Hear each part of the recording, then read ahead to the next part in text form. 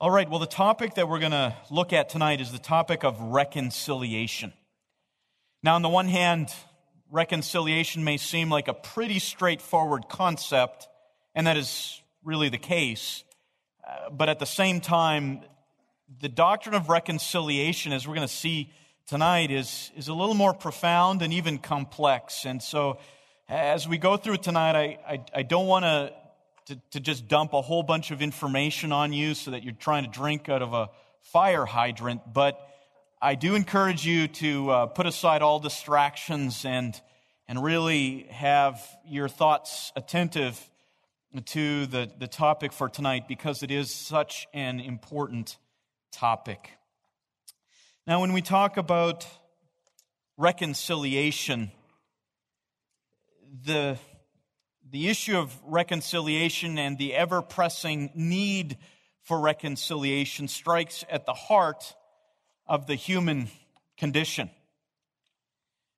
Strife, enmity, hostility, alienation, aggression, anger, discrimination, all of these things in all areas of life, whether it's in the most simplest relationships of marriage and family to the most broadest relationships of ethnicities and even nations against nations, the issue of strife and hostility is ubiquitous. It's everywhere.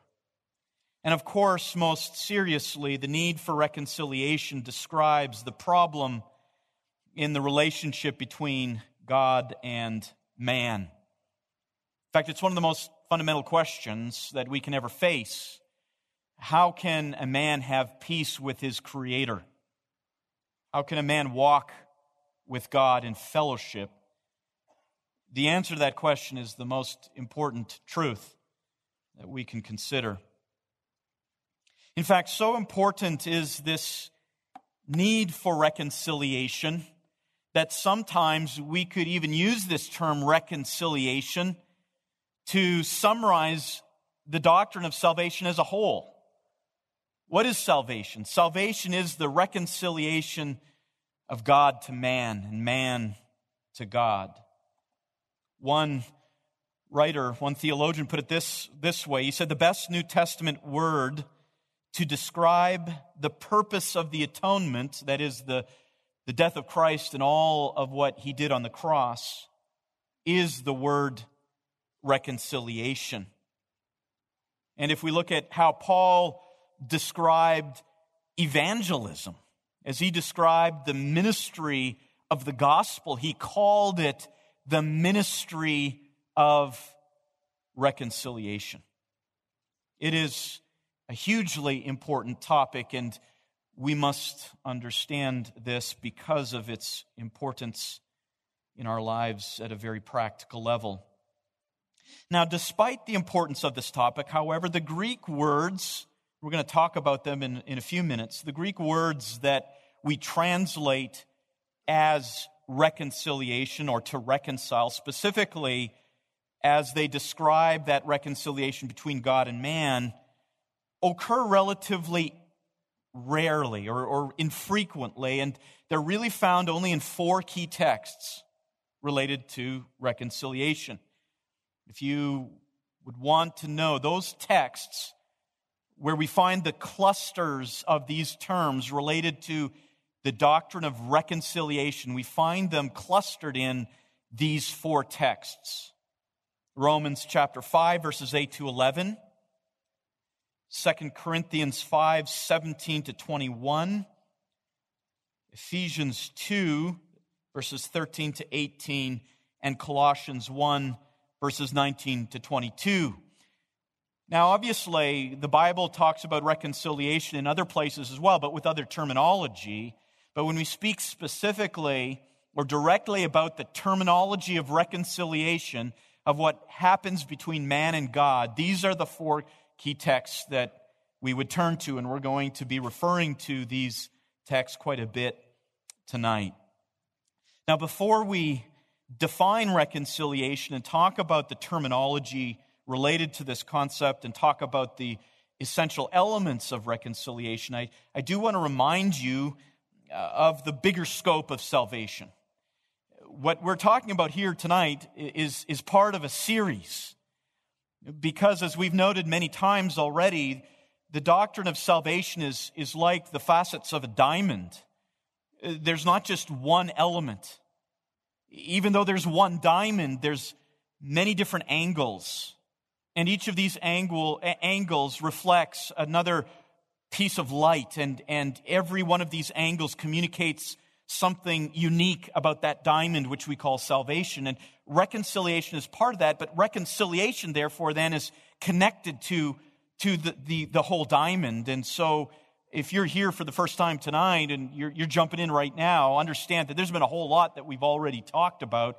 So we need to review just a little bit before we get into tonight.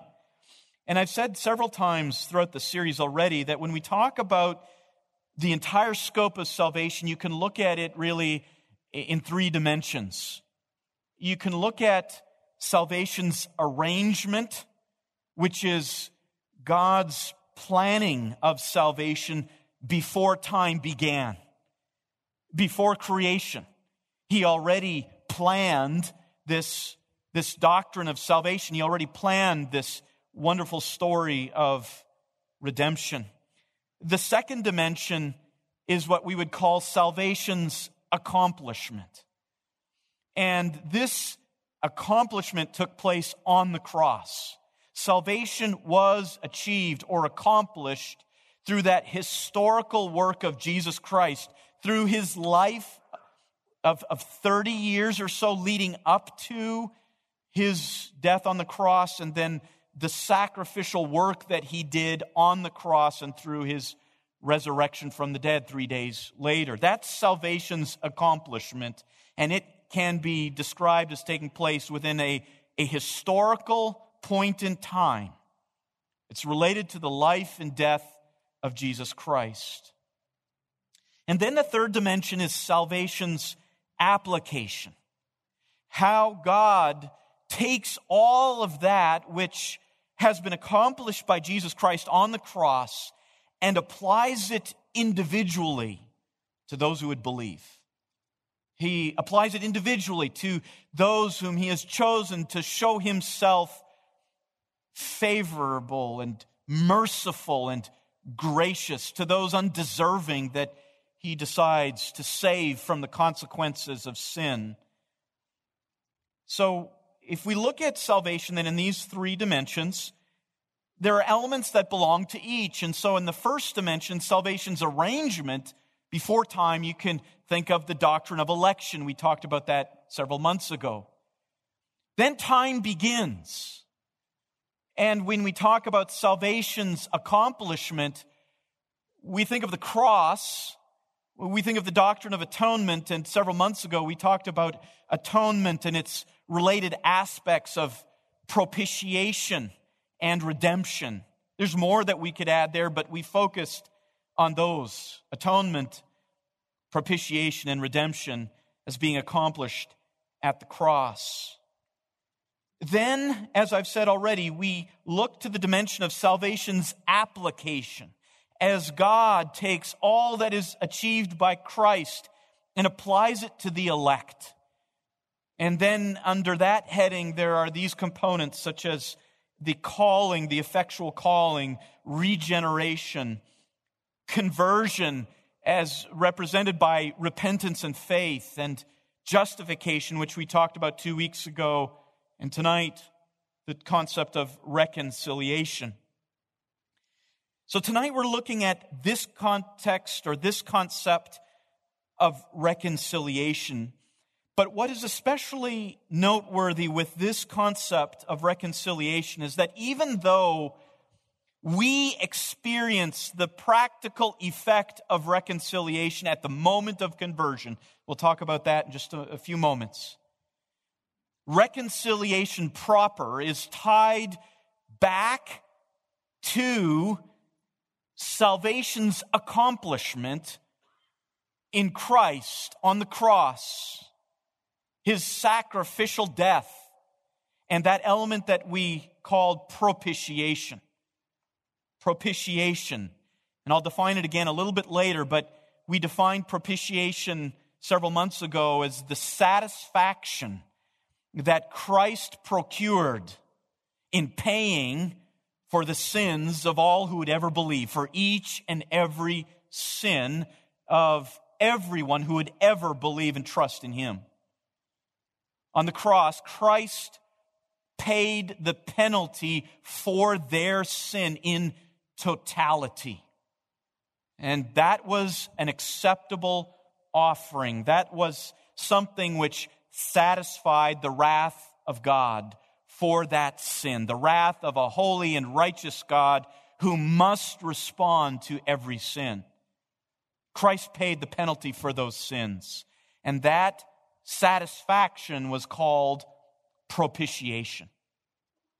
Well, when we talk about the doctrine of reconciliation, as we're going to define it tonight, you're going to see that reconciliation is tied directly to this concept of propitiation.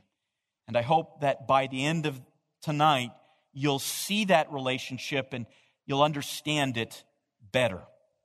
Now, with that said, let's look now at our key term for our study tonight, and it's the term reconciliation. Let's focus on that particular term. What does reconciliation mean, especially when we define it in terms of God's Word? Now, a general definition of reconciliation that could even be used to apply to any relationships, even those among humans, would be this, and this is the general definition given by Wayne Grudem in his systematic theology. He defines reconciliation as follows. It is, quote, the removal of enmity and the restoration of fellowship between two parties. End quote. That's reconciliation.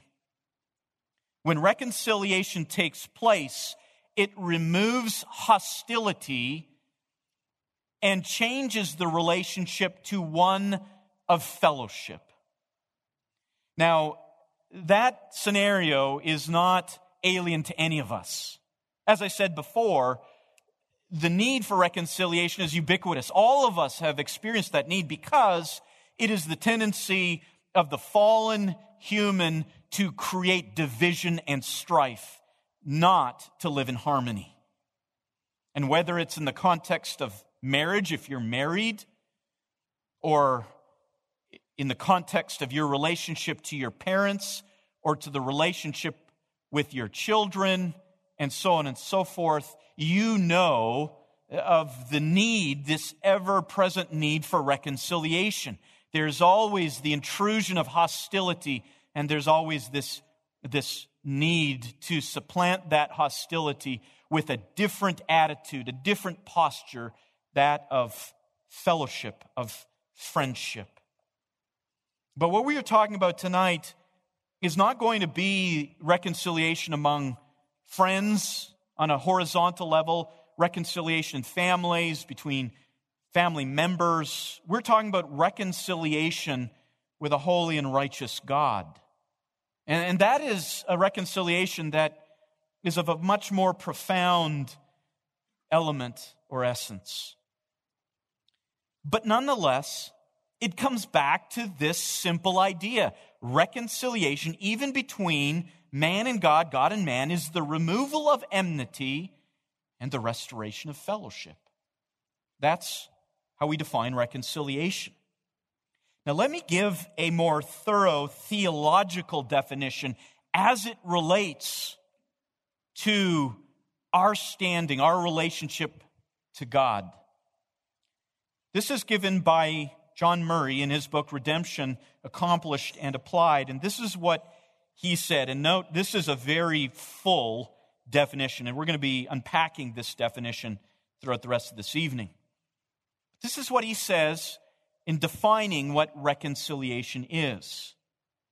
Quote, the reconciliation of which the Scripture speaks as accomplished by the death of Christ contemplates the relation of God to us It presupposes a relation of alienation, and it effects a relation of favor and peace.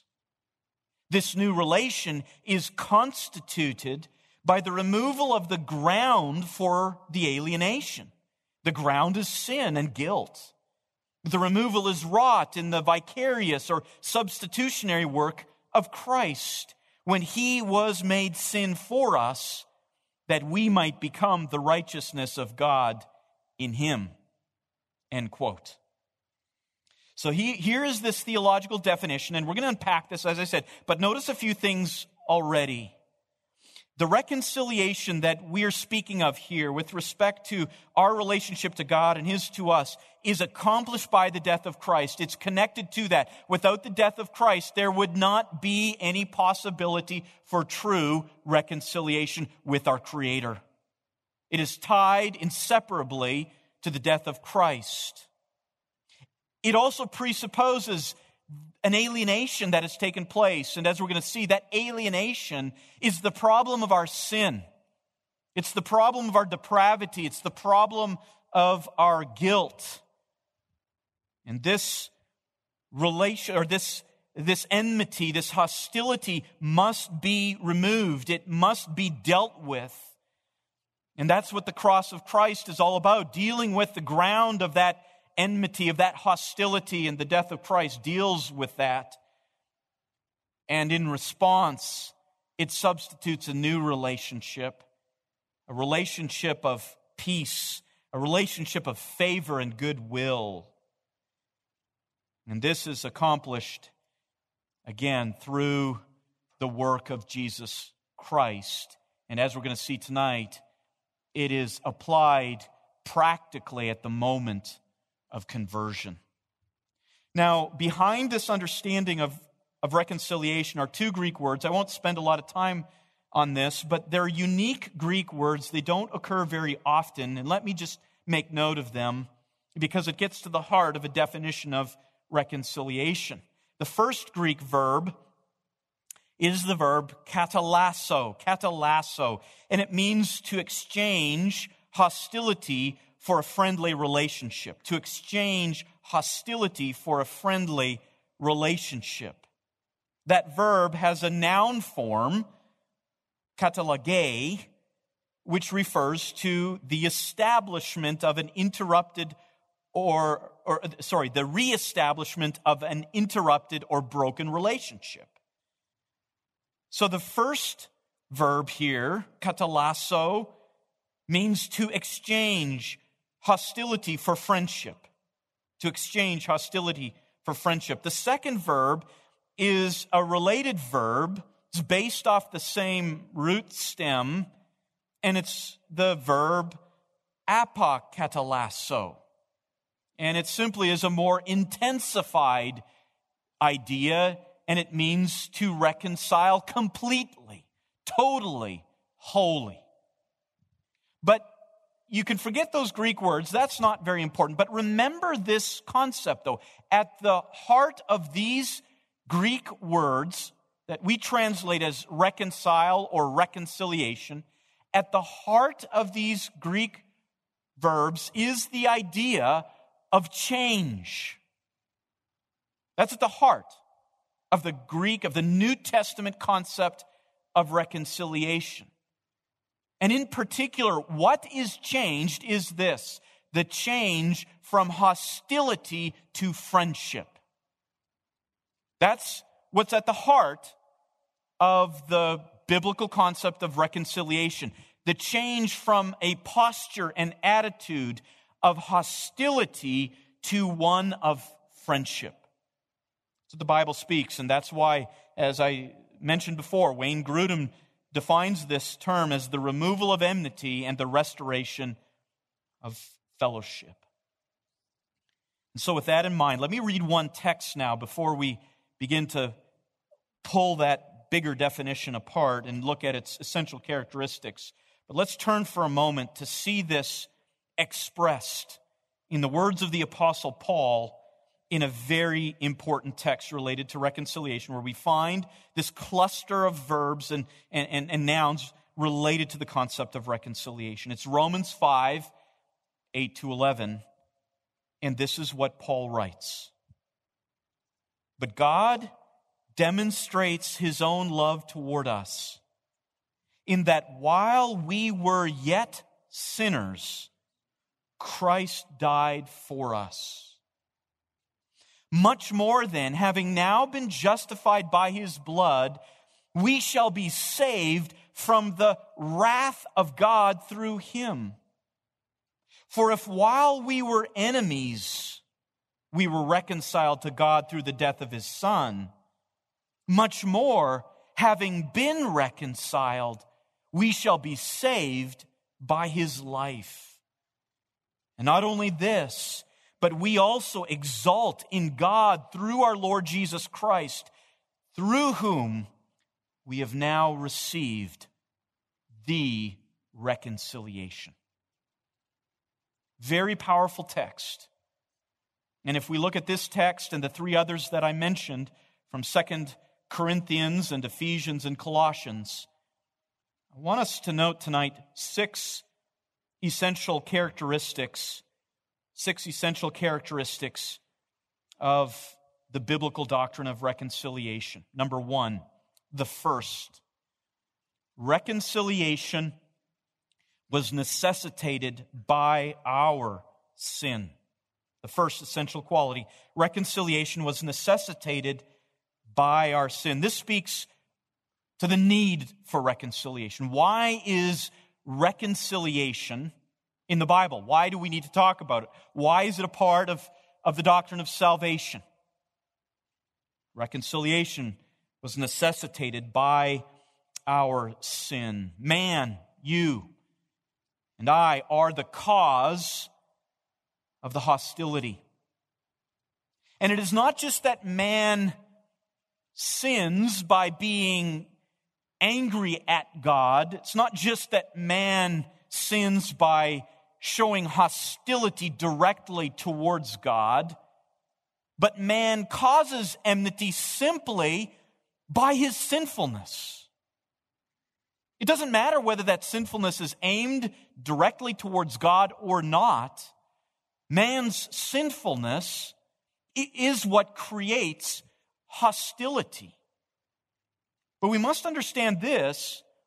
Our enmity towards God, our hostility towards God, has a reaction approach as well, or a reactionary measure as well. The enmity is mutual. It's so important to recognize this.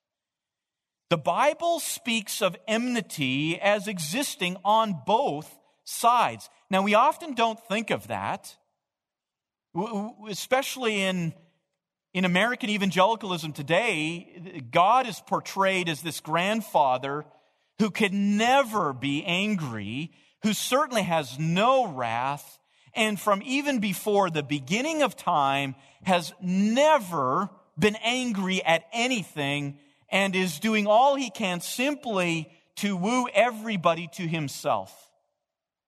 That's not the biblical portrayal. As we even read in the text in Romans 5, we read words like wrath, the wrath of God. The Bible speaks of enmity as existing on both sides. Yes, man is hostile towards God, but God must necessarily be an enemy of sinful man. It's important to remember that.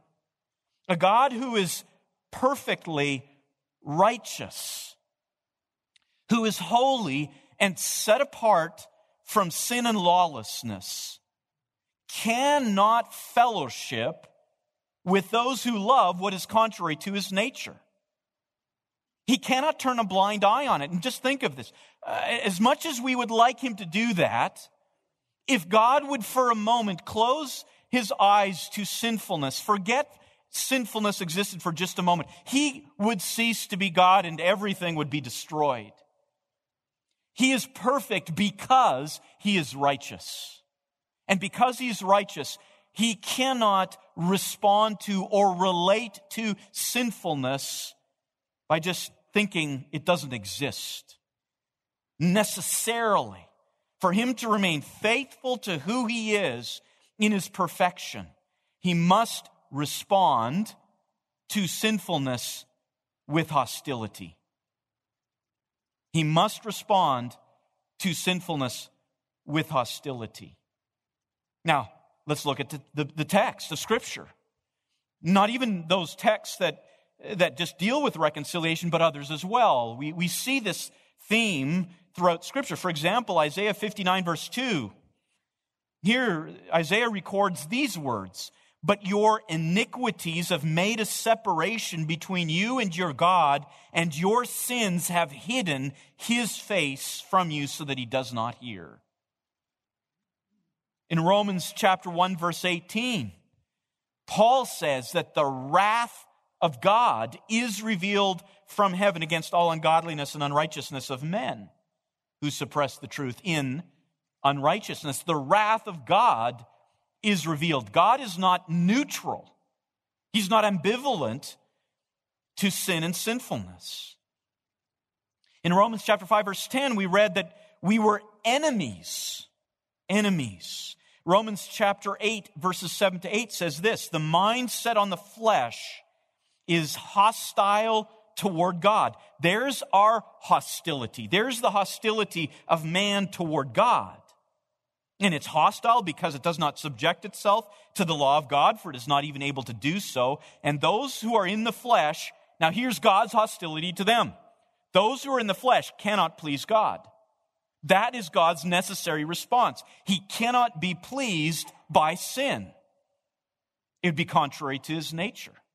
Ephesians chapter 2 verse 3, there Paul states, "Among them, we too," Paul's speaking to the Ephesian believers, "we too all formerly lived in the lusts of our flesh, indulging the desires of the flesh and of the mind, and were by nature children of wrath." What Paul is speaking of there is not that they were wrathful children who were always doing wrathful things, but children who were marked by wrath, children who had the wrath of God abiding on them. That's what Paul says there in Ephesians 2 verse 3, and Paul says we were once that kind of a people. Ephesians 5 verse 6, "Let no one deceive you with empty words, for because of these things, the wrath of God comes upon the sins of disobedience." God is at enmity with the sons of disobedience. Colossians 1 verse 21, "We were formerly alienated and hostile in mind." James 4 verse 4, "Friendship with the world is hostility toward God." All these terms, all these texts speak of this broken relationship on both sides. Thus, the doctrine of reconciliation, this change in posture, is not only needed for man. Reconciliation must affect God, who can never find fellowship with darkness. 2 Corinthians 6, 14 and 15 says, "What partnership have righteousness and lawlessness? Or what fellowship has light with darkness? There cannot be." And so reconciliation must deal with both parties, not just with man, but with God, who cannot be in harmony with sinners. James Denney said it this way, "The thing that has to be dealt with, that has to be overcome in the work of reconciliation, is not man's distrust of God, but God's condemnation of man." What must be overcome is not man's hostility towards God, it is God's hostility towards sinful man. Or as John Murray states, quote, "It is not our enmity against God that comes to the forefront in the reconciliation, but God's alienation from us." Now, most of the time when we think of the doctrine of reconciliation, we conceive of it wholly in terms of reconciling man to God. And certainly that is a huge emphasis of these texts. But we must also remember that there must also take place a reconciliation of God to man. And it's interesting, we sang the song, "Arise, my soul, arise." And stanza 4 had these words, "To God I'm reconciled. His pardoning voice I hear. He owns me for his child. I can no longer fear. With confidence I now draw nigh. With confidence I now draw nigh. And Father, Abba, Father, cry." Now this is a hymn by Charles Wesley written in the 1700s. Its wording has changed a little bit over time, even as it appears in our hymnal.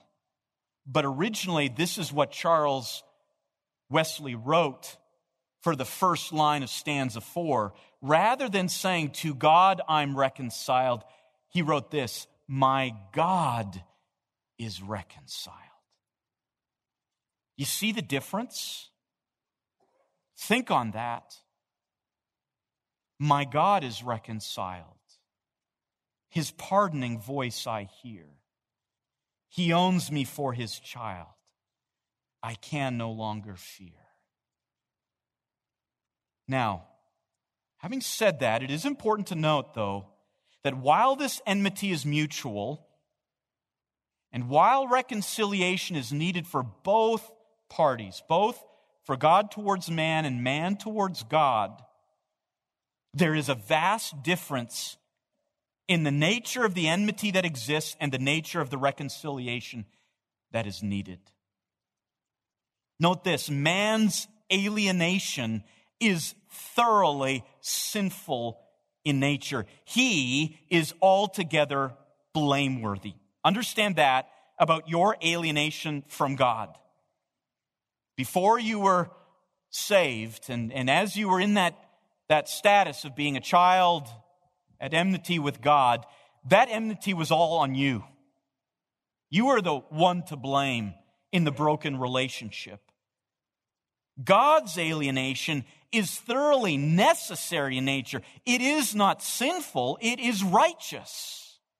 He must, out of righteousness, show enmity towards unrighteousness.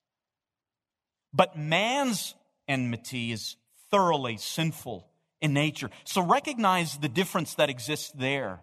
God must be hostile, but our hostility towards him is thoroughly sinful. Moreover, the difference in the nature of the alienation means that the reconciliation needed for man is not the same kind as is needed for God. God is not blameworthy in this broken relationship, though he must be hostile. And so the reconciliation needed for him is different than the reconciliation needed for us. He is righteous in his hostility. We are sinful in our hostility. So the reconciliation needed to bring him towards us is a different kind of reconciliation than the reconciliation needed to bring us to God. We could say it's asymmetrical. It's not the exact same. Man has caused the estrangement and is in no position or capacity to end it because he is the sinful one. But as we're going to see in just a moment, God is not the sinful one, the cause, and therefore he is in the position, the very position that we need, and he has the capacity to end the hostility. Leon Morris said it this way: man has departed from God by his sin and erected the barrier which separates the two. The fault for the estrangement lies wholly on man's side. Thus, if reconciliation is to take place, there must be a complete change of attitude on man's past. He must repent of sin and turn away from it. This has no parallel from God's side. And that leads us to essential element number 2. Reconciliation was initiated and achieved by God alone. Reconciliation was initiated and achieved by God and God alone. And so we can define this element as the cause of reconciliation. In all the contexts, in those 4 key texts out of Romans, Ephesians, Colossians, 2 Corinthians, God is always the stated or implied subject of the act, the actor, while man is always the passive object in reconciliation. For example, in 2 Corinthians 5:18 and 19, we read these words. Now all these things, he's speaking of verse 17, of being a new creation in Christ. Verse 17 of 2 Corinthians 5.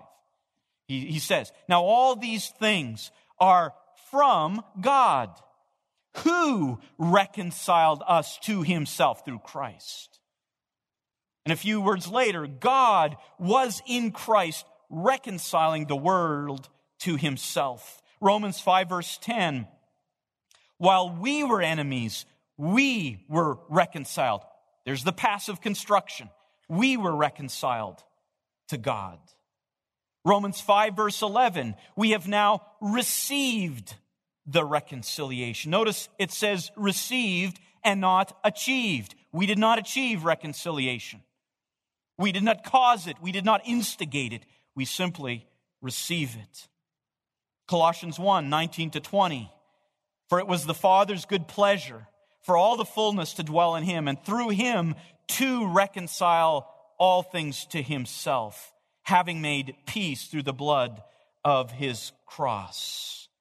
And a few words later, he has now reconciled you in his fleshly body through death. Man is never the initiator of spiritual reconciliation.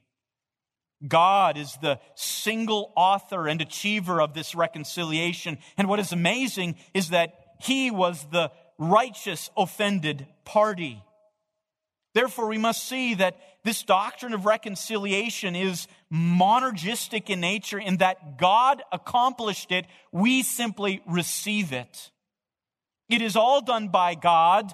It is not something where he requires us to come halfway and he comes halfway. He contributes 50%. We contribute 50%. We find some common ground and so on. No, that's not how the Bible describes reconciliation.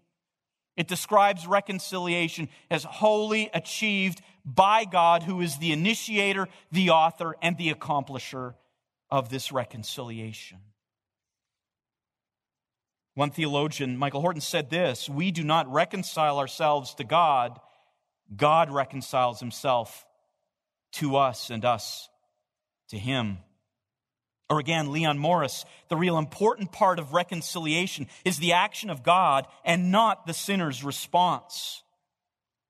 Or MacArthur and Mayhew say this: man does not effect this reconciliation by doing something to remove God's hostility towards his sin. Rather, sinners passively receive reconciliation as a gift through the work of Christ. And that's so important for all of us to remember. When you talk about and you testify to the peace that you now enjoy with God, you must always add this caveat: he did everything. He reconciled me to him. He reconciled himself to me. I was an enemy, and he did it. That leads us to essential quality number 3. Essential element of reconciliation is this third one, is that reconciliation was accomplished through the sacrifice of Christ. I've mentioned this already. It could not happen apart from Christ's accomplishment on the cross. This is the means of reconciliation, how God made this happen.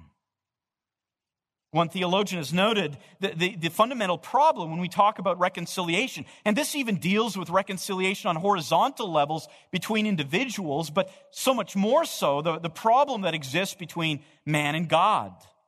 He writes, quote, there can be no reconciliation between persons by ignoring the deep-seated ground of offense. This must be destroyed if the reconciliation is to be complete and lasting. If God and man are to be reconciled, it cannot be by the simple expedience of ignoring sin, but only by overcoming it, end quote. And that is exactly what the cross of Christ does. As you go through these texts that speak about reconciliation, you find these prepositional phrases used over and over again, such as through the death of his Son, Romans 5 verse 10, or Romans 5 verse 11, through our Lord Jesus Christ, through whom we have now received the reconciliation. 2 Corinthians 5, 18 and 19, through Christ and in Christ. Ephesians 2, 13 to 16, by the blood of Christ and through the cross. Colossians 1, 19 to 22, through Christ, through the blood of his cross, in his fleshly body, through death. This is how reconciliation is achieved. You see, reconciliation is inseparable from the sacrifice of Christ. And this leads to several important observations. Number one, reconciliation is the result of propitiation. Remember, we described the atonement as propitiation, as a satisfaction that Jesus accomplished on the cross, a satisfaction of the wrath of God as he paid the penalty for specific sins of specific people.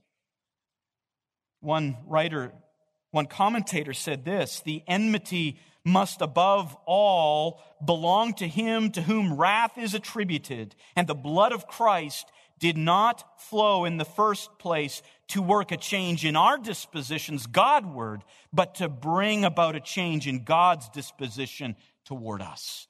That was propitiation. And so because reconciliation is only possible through the death of and sacrifice of Jesus Christ, we must see reconciliation and propitiation as related. Number two, second observation. Reconciliation was not dependent upon man's achievement, but upon Christ's achievement. And once again, man's passive role is emphasized here. Leon Morris says reconciliation was wrought on the cross before there was anything in man's heart to correspond. Number three, that Christ paid the penalty for the cause of alienation between God and man demonstrates the supreme love of God toward men, and that we were still enemies. And he did this to his Son for us. That is the supreme love that is demonstrated in this doctrine. Number four, since reconciliation is tied to the once-for-all sacrifice of Christ, it must be viewed as an accomplished fact, not a gradual process or a potential reality. It's done. Reconciliation has been achieved. It only remains for man to receive it. But reconciliation has been once for all accomplished. Again, James Denny says this: the work of reconciliation in the sense of the New Testament is a work which is finished and which we must conceive to be finished before the gospel is ever preached. As we'll see in just a moment, when we preach the gospel, we don't talk about the possibility that God could somehow do something with their sin. We hold out the reality that through Christ, reconciliation is achieved. It remains for you to receive it. I could add a fifth note here. It's not in your notes. It's not on the slides here, but it's this. Because reconciliation is tied to the death of Christ, there can be no reconciliation outside of the gospel. You hear all kinds of people today trying to join hands with other religions and say all roads lead to God. That is a lie from the pit of hell. It's an attempt by the great deceiver to deceive many. There is only one way to peace with God, and that is through Jesus Christ. And anybody who talks about peace with their Creator apart from Jesus and his sacrifice is offering a bill of goods which has nothing to do with true reconciliation. Number four, our fourth essential element of this doctrine. Reconciliation established an attitude of peace. It established an attitude of peace on God's part.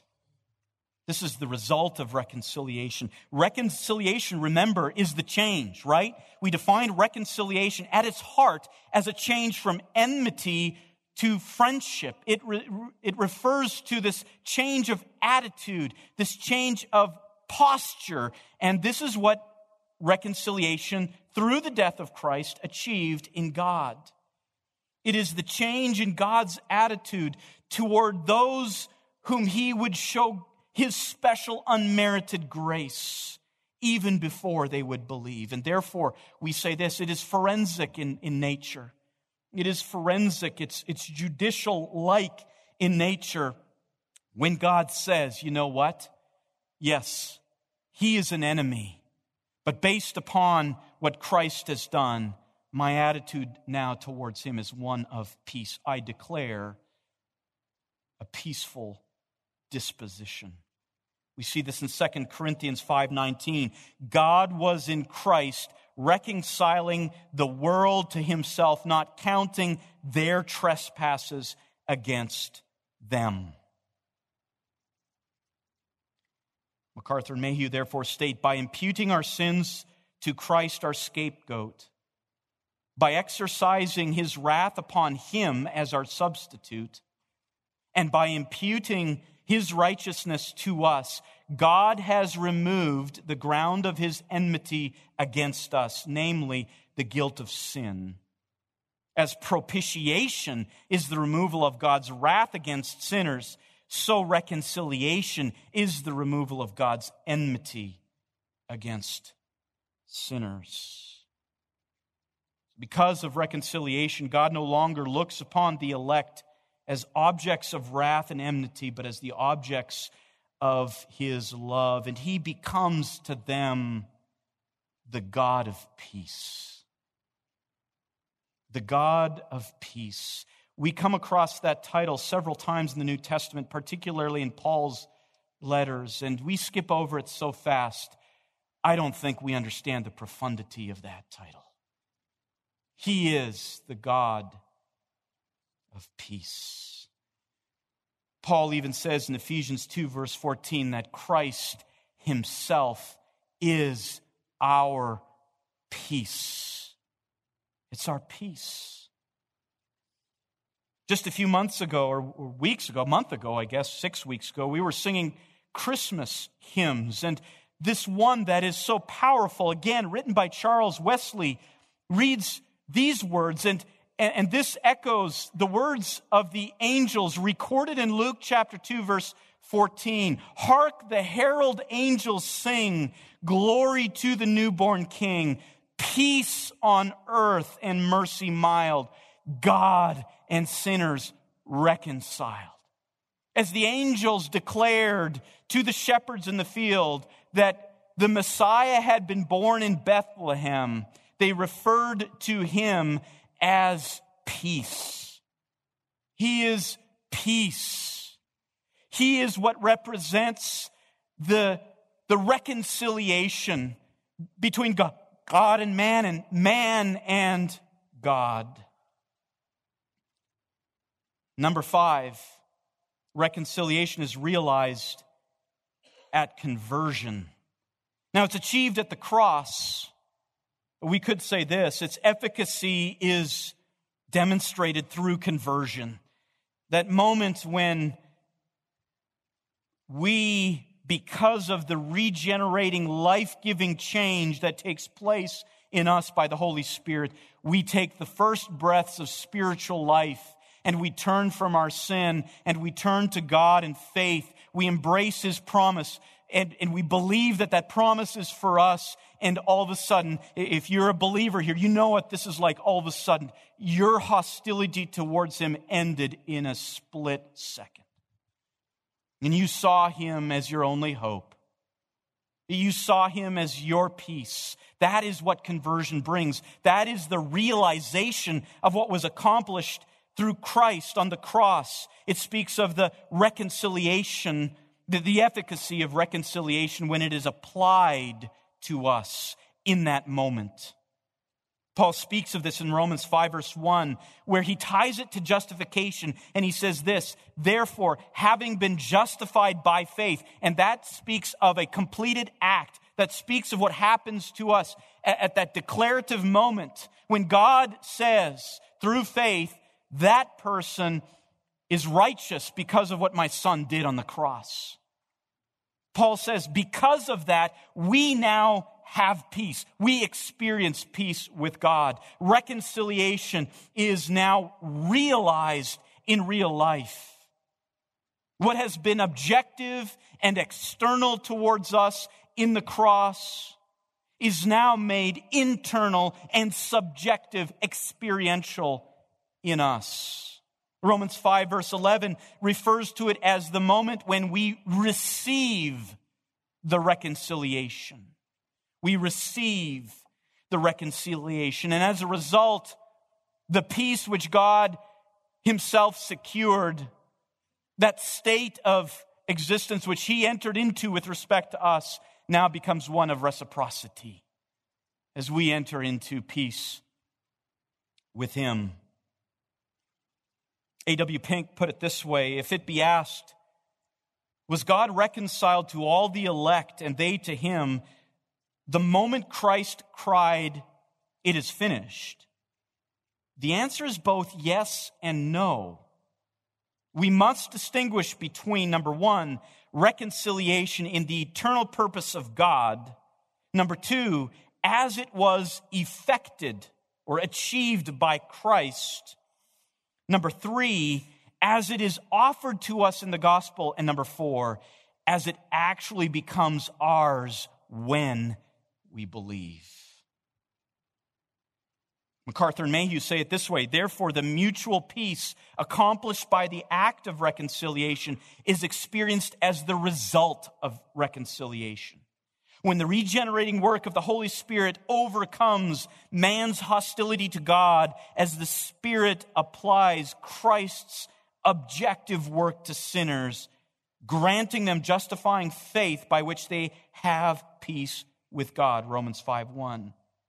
Because of Christ's atonement, sinners once separated from God may be restored to loving fellowship with him whom they were once created to know and worship. End quote. Another quote here as we come to a close by John Owen. He says this regarding the application of reconciliation. To make perfect reconciliation, which Christ is said to, in many places to do, it is required first that the wrath of God be turned away, his anger removed, and all the effects of enmity on his part toward us. Secondly, that we be turned away from our disposition to him and brought into voluntary obedience. Until both of these be effected, reconciliation is not perfected.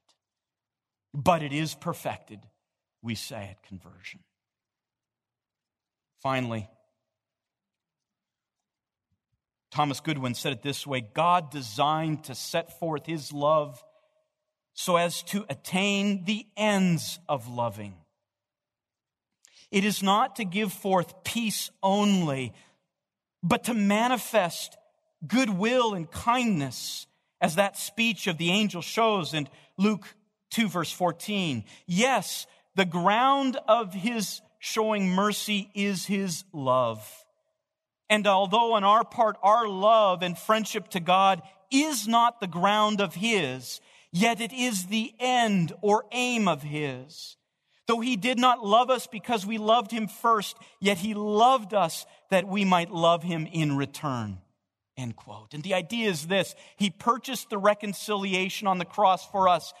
His attitude towards us changed, but he did not leave it there. He loved us. He made peace with us so that we would enjoy peace with him. And that comes through faith in Christ. That leads us to our final aspect here, number 6.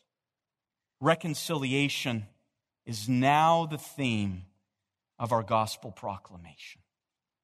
Reconciliation is now the theme of our gospel proclamation. This is the implication of reconciliation. Paul talks about this in 2 Corinthians 5:18-19, where he talks about us as having been given the ministry of reconciliation, that we are ambassadors, as though God is making an appeal through us, and we, being God's mouthpiece, proclaim to the world, be reconciled to God. That's our message. Be reconciled. He has done it on the cross. Now you turn to him in faith. Receive the reconciliation.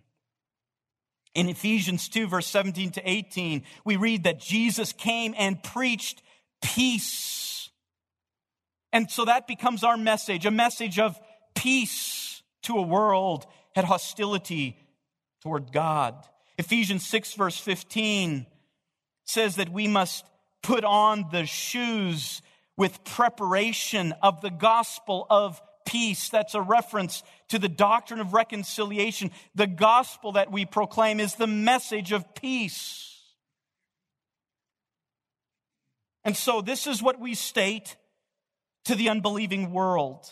This is what we state to those who are now experiencing, or maybe not even thinking of it, but who are at enmity towards God. This is our message as those who are ambassadors, who are carrying from God, our Lord and Master, his message to the world. Let me use the words of John Murray here, who said this: be no longer in a state of alienation from God, but rather enter into the relation of favor and peace established by the reconciliatory work of Christ.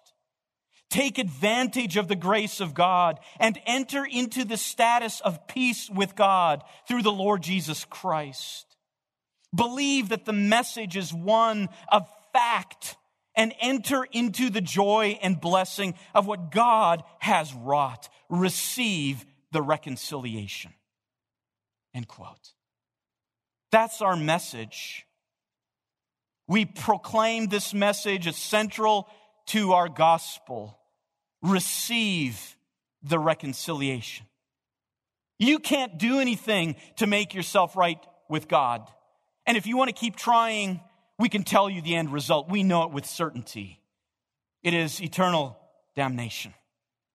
But the reconciliation that is needed has been achieved by God. He initiated it. He authored it. He accomplished it. And now he gives that message to me to hold out to you. Receive the reconciliation of God. Be at peace with your Creator, with your Judge. When that takes place, we're able to echo the words of Charles Wesley. My God is reconciled. His pardoning voice I hear. He owns me for his child. I can no longer fear. With confidence, I now draw nigh. With confidence, I now draw nigh. And Father, Abba, Father, cry. Let's pray. Heavenly Father, we are so thankful for your word on reconciliation. It describes us to a T. We were enemies. We were hostile. And that hostility was created by our sinfulness and guilt. It describes you as being necessarily hostile towards us. We're thankful for that because it shows you are perfect in righteousness. And instead of demeaning righteousness, instead you found a way to make peace. And you did it through your Son. You did it through your Son. You were the righteous, offended party. There's no obligation on your part. We were the sinners, the cause of the hostility. And there was nothing we could do.